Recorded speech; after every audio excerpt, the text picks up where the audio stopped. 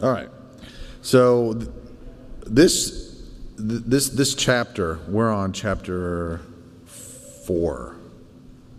Does that sound right, Stephen? Yeah, 4. We're on chapter 4 in the book written by William Osborne on divine blessings. And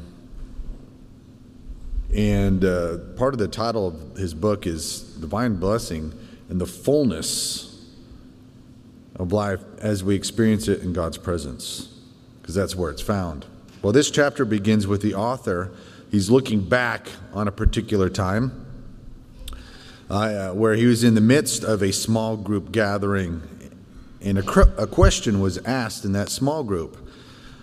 And the question was, if God gives me a car, is he blessing me?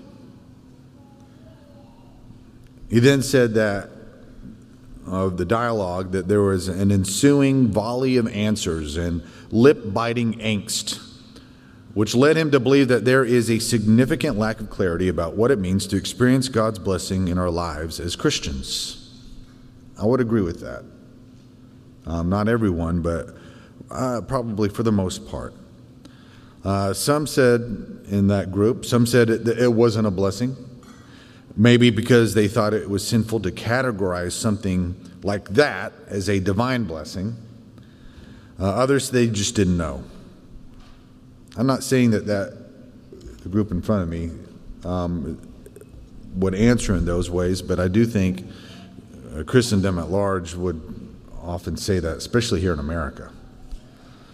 The reality is, though, when you look at the face of things on the surface, the Bible seems to present significantly different views when it comes to divine blessing when you look at how that and the favor that we see in the Old Testament versus the New Testament.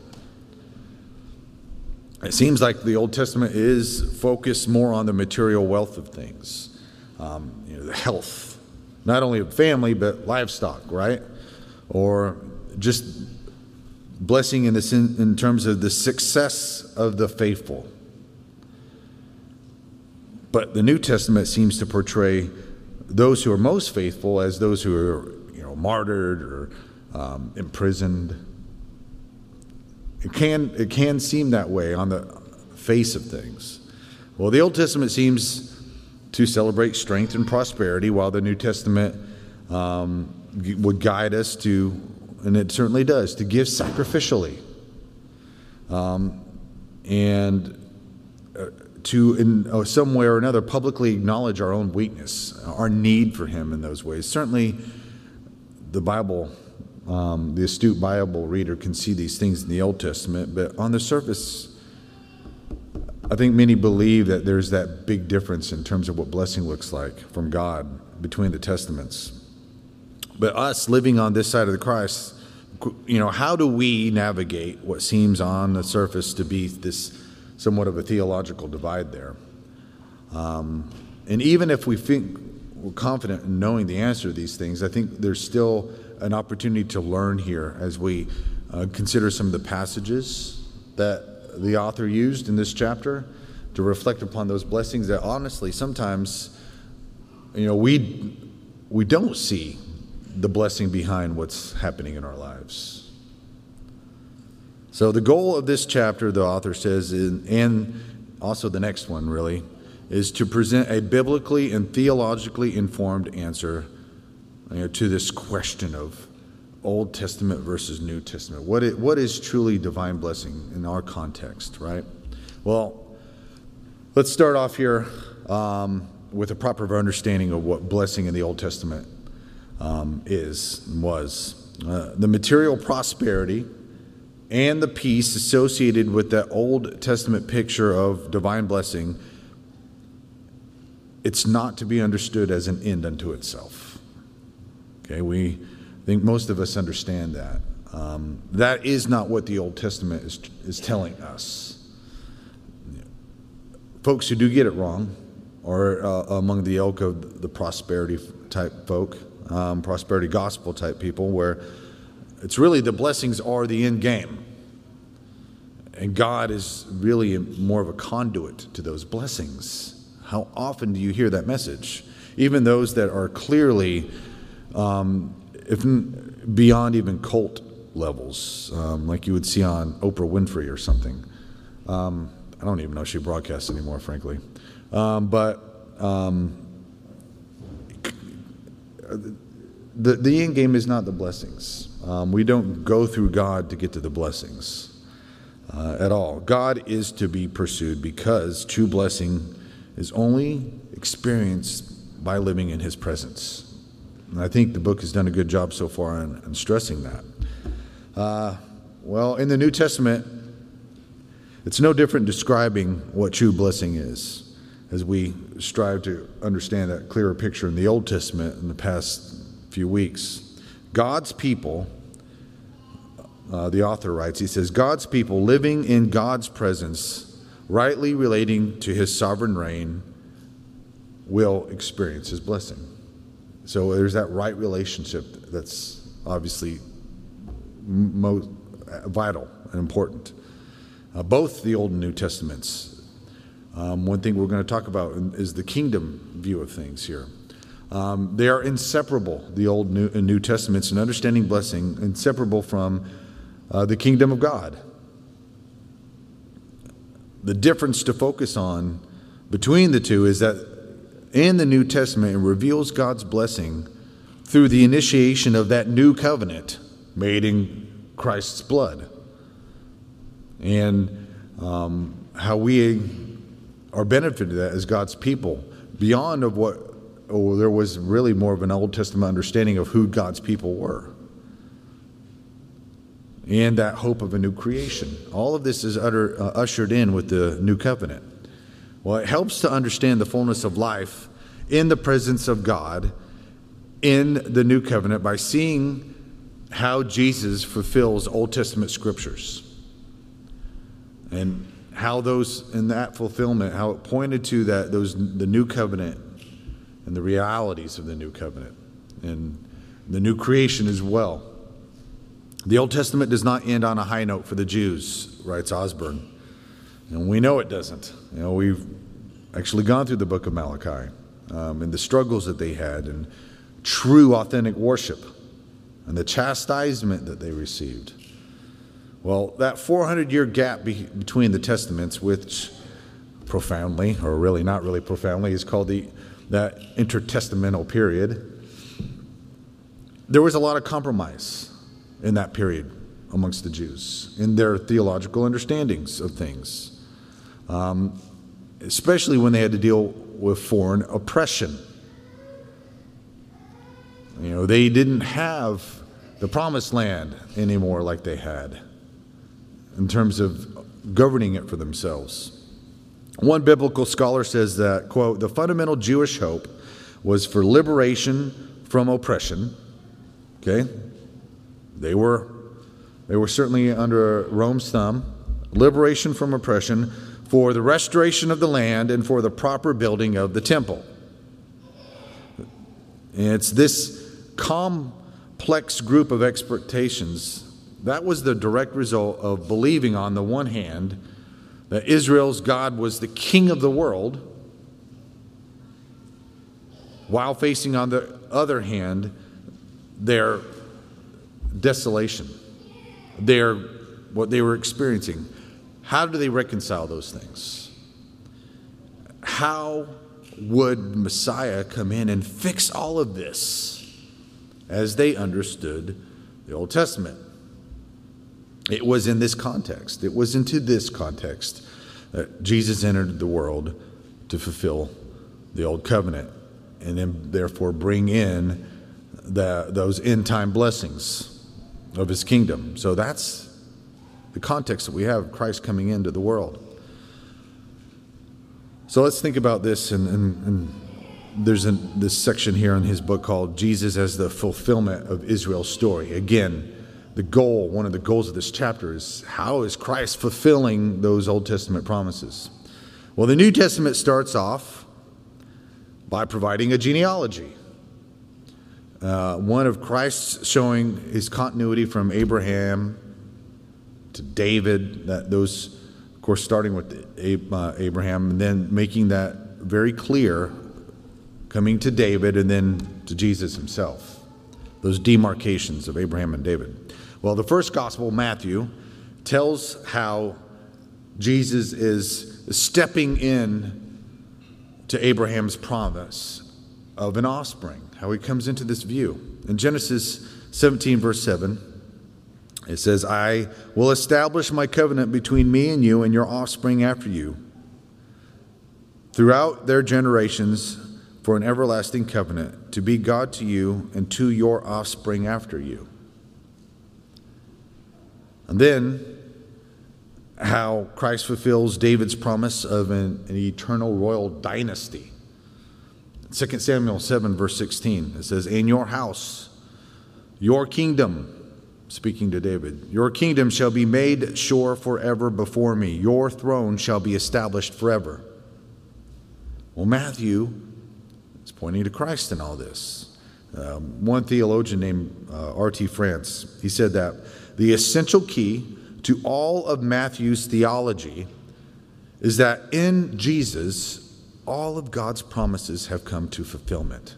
So when you're reading through the book of Matthew, keep that understanding in the back of your mind. One of the things that Matthew is trying to communicate, Christ's fulfillment of these things. It's often found while you're reading in that gospel, that familiar phrase, this took place, or this is to fulfill ... This took place to fulfill whatever. It's a common phrase in Matthew. Well, the apostle is trying to direct his readers to an understanding that Jesus' entire life, including his birth, his death, and resurrection, are actually in fulfillment of God's redemptive plan. Something that Paul always tried to argue when he would go into a new town and enter the synagogue. So Jesus, God's Son, for example, he also comes out of Egypt, like Israel did. In Matthew 2, verse 15, regarding his parents, remained there until the death of Herod. This was to fulfill what the Lord had spoken by the prophet. Out of Egypt I called my son. Jesus passes through the waters of baptism, like Israel through the Red Sea is a picture we have. Matthew 3:16. And when Jesus was baptized, immediately he went up from the water, and behold, the heavens were opened to him. And he saw the Spirit of God descending like a dove and coming to rest on him. Even seeing Jesus' temptation in the wilderness for 40 days and nights, it calls to the reader to remember Israel's wanderings for 40 years. And Jesus' victory in the wilderness compared to Israel's continued unfaithfulness in the wilderness. Jesus fulfills these things.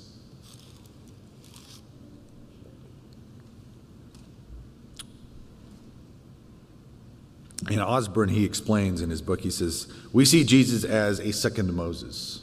I think some of you may already have known that, how Scripture points this and makes it clear. Jesus declares plainly in Matthew 5:17, do not think that I have come to abolish the law or the prophets. I have not come to abolish them, but to fulfill them. He's the fulfillment of these things, through both quotation, Osborne's quote, I'm quoting him here. He says, through both quotation and a figural narration, using figurative language, if you will. Matthew's gospel clearly portrays Jesus as the fulfillment of God's old covenant people.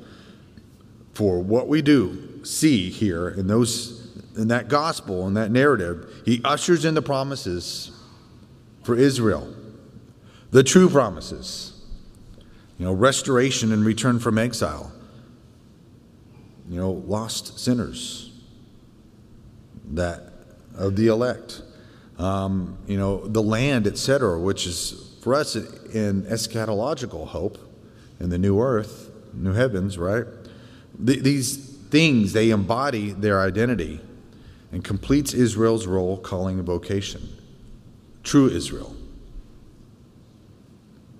Speaking of true Israel, all of God's people. In the same way, we see Paul, the apostle. He tells the Corinthian church that his message concerning the Christ did not waver, for all the promises of God find their yes in him. Again, Paul would argue these things in the synagogues. They find their yes in Christ. Osborne asks, what does Jesus' fulfillment of Old Testament promises mean? What does that mean for God's people? What does his fulfillment mean in regard to the presence of God's kingdom and his blessings? When Jesus began his earthly ministry, he said in Mark 1:15, he said, "The time is fulfilled, and the kingdom of God is at hand. Repent and believe in the gospel." No one who understood the Old Testament rightly could argue what Jesus was trying to do, but yet most didn't see it. They needed the Spirit to be able to see these things. The disciples themselves, things didn't become clear until the Spirit came down upon them. His contemporary readers, Jesus' contemporary readers, they were profoundly influenced by their understandings of Old Testament passages. What did the Old Testament say about these things, about the coming kingdom? Again, experiencing what they were under the thumb of Rome, they saw the Messiah coming in and doing something a lot different. In Zephaniah 3:15, it says, "The Lord has taken away the judgments against you. He has cleared away your enemies. The King of Israel, the Lord, is in your midst. You shall never fear evil again."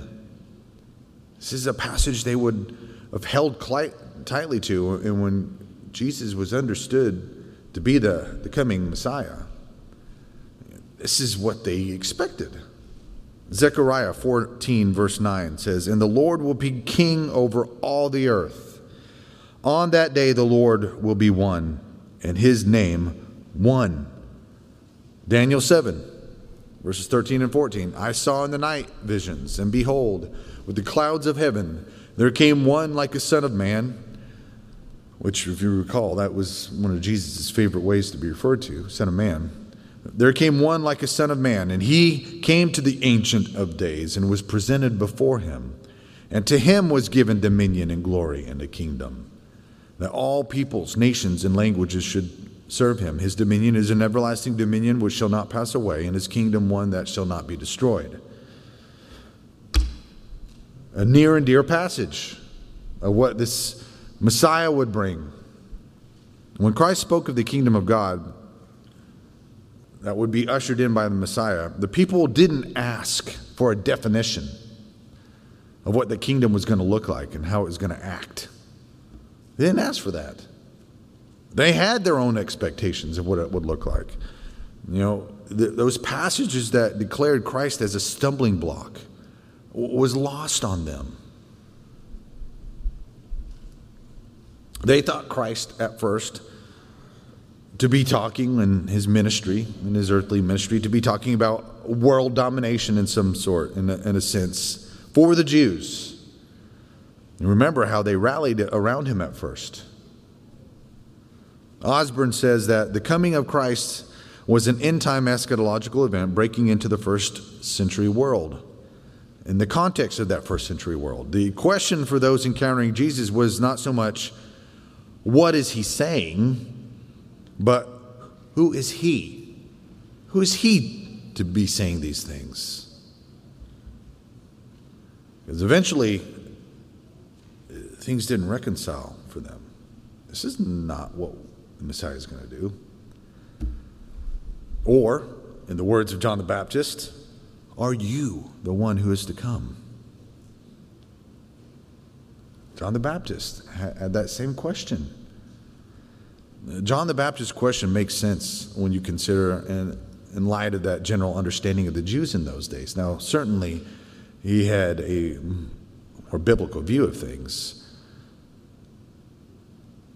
But those passages that in Zephaniah and Zechariah and the like were very clear about what was going to be happening in the end times. The pain and humiliation that they felt on the subjugation of Rome, It did instigate very radical ideals of what the Messiah was to be. Now, I'm not saying, again, that John the Baptist was thinking completely this way, or even moderately this way, but it is understandable why he would ask a question that he asked. Are you the one to come? Concerning what Scripture's revealed up to that point. But I think it's interesting that how and Osborne points this out in this chapter. He says, what's interesting was Jesus' response. How did Jesus respond to John the Baptist's question, are you the one who is to come? Many of us would prefer Jesus to say, yes, I am the one. How many times would you like the Lord to say, yes, choose A? Jesus' answer was far more biblically, theologically compelling. That would make him engage his mind into what is Scripture really telling us. Christ was in essence saying, don't take my word for it, John. What do your own eyes see? The words Isaiah has given to us, those words are coming to life in front of you. On Isaiah 35, verses 5 and 6. And then the eyes of the blind shall be opened, and the ears of the deaf unstopped. Then shall the lame man leap like a deer, and the tongue of the mute sing for joy. For waters break forth in the wilderness, and streams in the desert. The Spirit of the Lord of God is upon me, because the Lord has anointed me to bring good news to the poor. He has sent me to bind up the brokenhearted, to proclaim liberty to the captives, and the opening of the prison to those who are bound. Again, that's in Isaiah 61. There is God's rich blessing even in the present time as God rules. Something we always need to remember. Think of things that Jesus instructed John the Baptist to look at here as evidence of God's kingdom invading history before the final consummation of all things. He told those to go back to John and tell him the lame leaping, the deaf hearing. Before Christ comes back and new heavens and earth are brought forth, we still see blessings. The blessings in the present time are primarily blessings of God's future consummated kingdom as we get to look forward to those things, but we still enjoy immense blessings and abundant life now. It's part of the title of the book, fullness of life in the presence of God. Now, a fullness of life. One scholar named George Ladd, he wrote this. He said, quote, "The kingdom of God is the dynamic rule of God. The dynamic rule of God active in Jesus. It is also a present realm, a blessing into which those enter who receive Jesus' word, who receive the word of God about Christ." Jesus did tell his disciples, "But blessed are your eyes, for they see, and your ears, for they hear." That was the blessing that they weren't really grasping. That they were seeing these things and hearing these things. Things that prophets long ago longed to see. In the light of the presence of the kingdom of God in Jesus Christ, no longer does one enter into right relationship to God through their ethnic identity in Abraham, just because they are a Jew by birth. This is wonderful news for the entire world to hear and to know. Blessing, true blessing, is always specifically in Christ. This is the message of the New Testament. Just this morning, consider our corporate scripture recitation that we're going to say. Colossians 1:19 and 20. "For in him all the fullness of God was pleased to dwell, and through him to reconcile to himself all things, whether on earth or in heaven, making peace by the blood of his cross." It's all specifically in Christ. The blessings. all things that verse in Colossians calls us to, all things certainly includes divine blessings. And they are through him and to him. And as we are in him, we have divine blessing.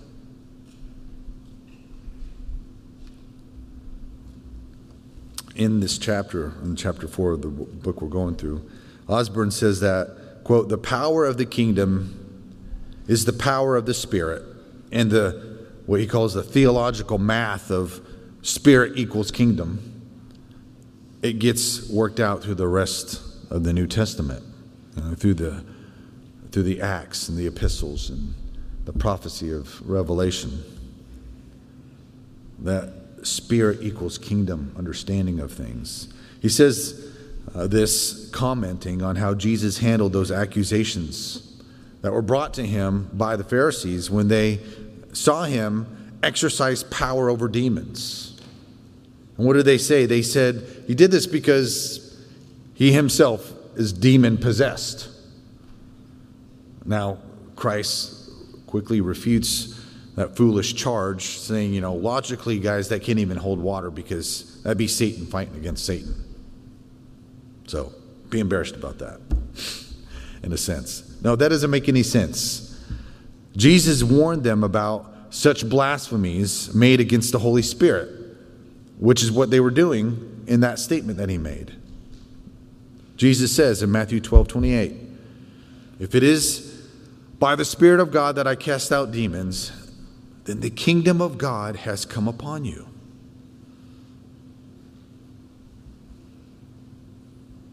Osborne comments, he says, where the Spirit of God is at work in the present evil age, the future blessings of the kingdom are breaking in as well.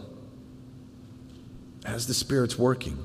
In fact, the presence of the Holy Spirit is proof presented in Acts 15, verse 8, and that's when, we see that passage of Peter referring to that experience he had with Cornelius and how the Spirit came upon even the Gentiles, like it did on them. The presence of the Holy Spirit is the proof that was presented in that section in Acts that the saving grace of God has extended to the Gentiles. Where the blessings of the kingdom of God are present, they have been wrought by the power of the Spirit of God.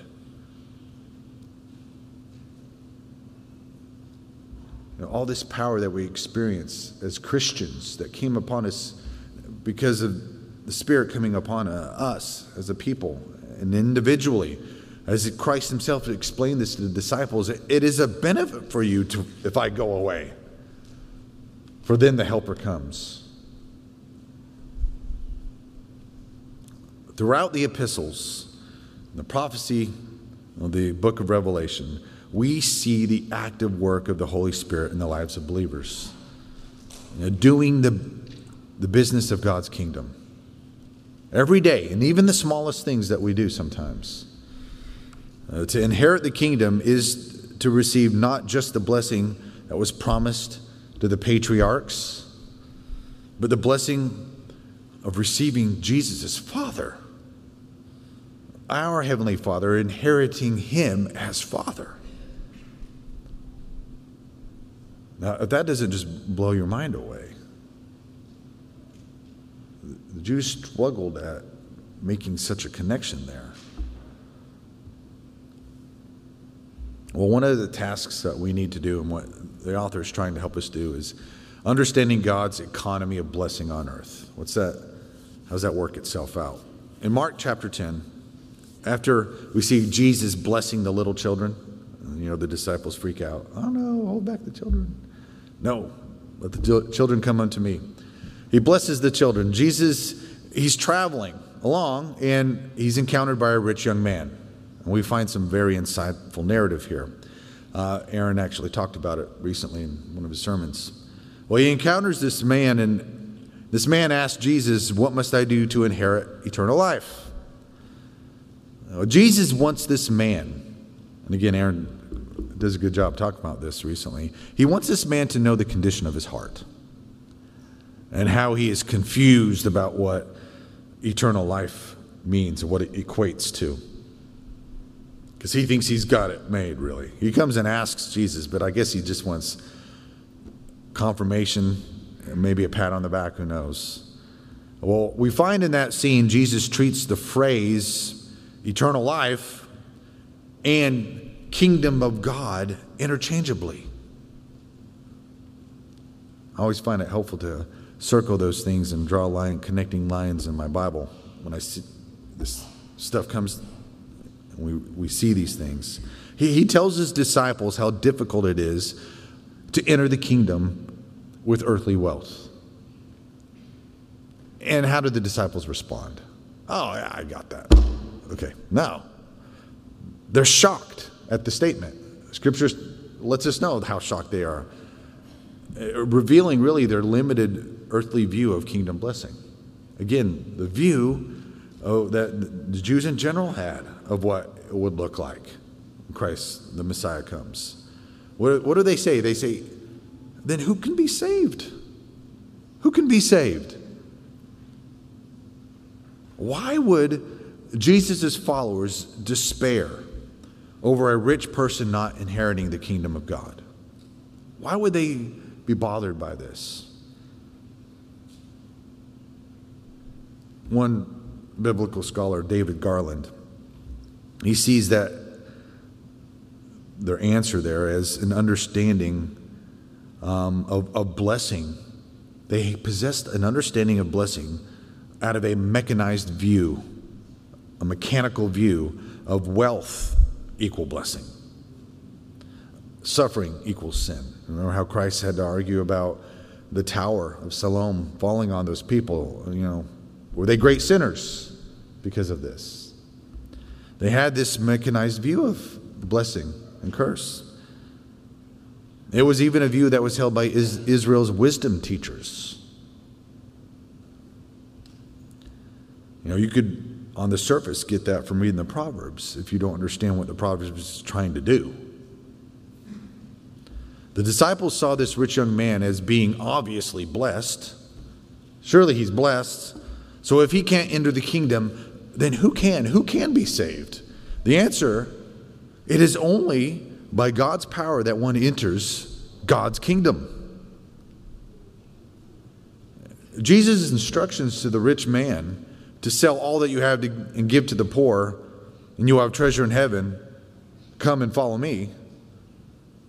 We know that they're not a universal command, or we should know they're not a universal command for all believers to sell all their earthly possessions, as a few have interpreted in church history. However, notes the author here, quote, we would be foolish not to hear the warning in Jesus' words about material wealth in relation to the kingdom of God. Even though we're not commanded to go and sell everything, we would be wise to, keep an arm's length there about the material wealth of things. Wealth, often, instead of being a proof of God's blessing upon his children, it can be a stumbling block, can't it? I know some of you are thinking, I'm willing to try that one out. But there's warning in it. A stumbling block that would want to tie us down to the present age. There is an inherent danger in having so much money that all of your felt needs are met in this life. The abundance of possessions can easily deceive someone into thinking they have the security that they need. They have the abundant life. Having money can twist one into believing that everything can be had for a price, even salvation. Clinging with undying loyalty to the blessings. Again, going through God to get to the blessings. Wealth, power, success, whatever. This can rob people of eternal blessings that they are to inherit in the age to come. They could find themselves like Demas, Paul's Demas, right? Falling in love with the world. That scene in Mark 10, it's not over. It's not over because Peter has something to say in a very Peter way. He jumps in and he offers insight to Jesus. He says, "See, we have left everything and followed you." The way Jesus responds, it gives significant insight into what self-denial is, what kingdom blessings are. Jesus said in Mark 10:29-31, said, "Truly I say to you, there is no one who has left house or brothers or sisters or mother or father or children or lands for my sake and for the gospel who will not receive 100-fold. Now in this time, houses and brothers and sisters and mothers and children and lands with persecutions, and in the age to come, eternal life. But many who are first will be last, and the last first." The Lord's not trying to provide some simple formula here of, give up possessions and you receive the kingdom of God. He's merely trying to help his disciples understand blessing in a kingdom context in the present age. As we saw and see in the Old Testament, a growing family, fertile land, fertile livestock. These are ideas that are frequently identified and associated with divine blessing. And they certainly can be. But here Jesus redefines what a growing family is and what it should be and where to look for fertile land. A growing family of blessing is transformed. Jesus transforms the thinking here into meaning a growing family of God across the globe. New believers being added to the kingdom. A fertile land transformed into meaning a new earth to look forward to. A new and better Eden, in fact. Christ goes on to say, he says, now in this time, his disciples should anticipate persecutions. But in the age to come, eternal life or kingdom life. Again, interchangeable. The culmination of blessing, that is the fullness of life in the presence of God, will not be experienced until Jesus' disciples experience eternal life in the age to come. We won't experience it fully until the age to come. We are given this picture of anticipating this kingdom coming in Mark chapter 10. So, despite the dawning of the kingdom in Christ, his followers will still, and we do, experience persecution in various ways. And there's sorrow we experience until that final day, that future day, where many who are first will be last and the last first. All right, happiness and the reality of an upside-down kingdom. We're about done here. Matthew in his gospel, he seeks to show how Jesus is the promised Messiah and how he fulfills these Old Testament promises. We can also see in Matthew the relationship between wisdom and fullness of life in Christ's teachings. And there's no better place really to see this than the Sermon on the Mount. In Matthew 5, we read of the beginning of Jesus' sermon, often referred to as the Beatitudes, meaning happy or fortunate, from the Latin. Many translations and commentators, they translate the Greek word in these verses to blessed are. One man, Jonathan Pennington, he says that this translation really fails to completely distinguish the idea of human flourishing and divine favor. Those two ideas being connected.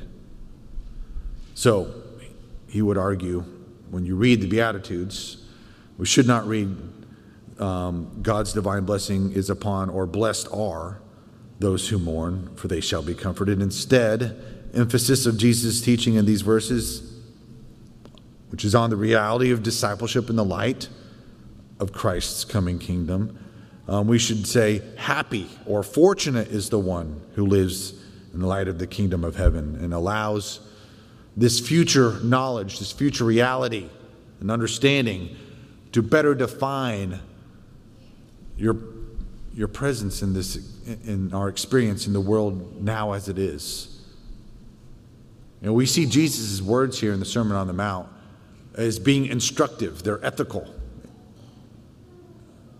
Ethical words instructed to us how we are supposed to live in a right way. And they're also focused on the end time of things, around the coming of his kingdom. So when we look at the Beatitudes, some things that you can see is a discord between the present experience that we have and yet the kingdom reality that we truly do have. Happy are those who are poor in spirit, or blessed are, right? Happy, as this one man would argue is a better way to say it. Happy are those who are poor in spirit. Happy are those who mourn, who are meek, who are hunger for and thirst for righteousness, who are persecuted, who are reviled. Of course, we naturally think to ourselves, these are not situations that would make me think of happiness or flourishing. However, not only is the kingdom present in Jesus' ministry, it is being redefined in his teaching. And that's what he's doing on the Sermon on the Mount. God's plan of salvation includes present blessings, on earth blessings of happiness or joy, which transcends a worldly condition. That's what James argues, right? When he says that we consider those trials. He calls these things all joy. All joy. In the Beatitudes, Christ says, whoever loses his life will save it. In the Psalms and Job, the Lord instructs his followers that things aren't always what they seem. There is a way to have success in the world that does end in destruction, into some way of everlasting ruin. But there's also a way to experience suffering in the present that is full of big and even small victories over Satan that leads to everlasting life. So I'm going to wrap up here because we're out of time. In the already but not yet kingdom, right? We have it coming in. Christ brought it in, but the fulfillment and the realization of all these blessings that we look forward to is something that hasn't come yet in many ways. We are called, like our Savior, we are called to carry first our cross. And then in the life to come, we will receive a crown. God can use material wealth. He can do whatever he wants. He can use that material wealth. Advantages of some sort. And health as ways of blessing his people. And praise God that he does.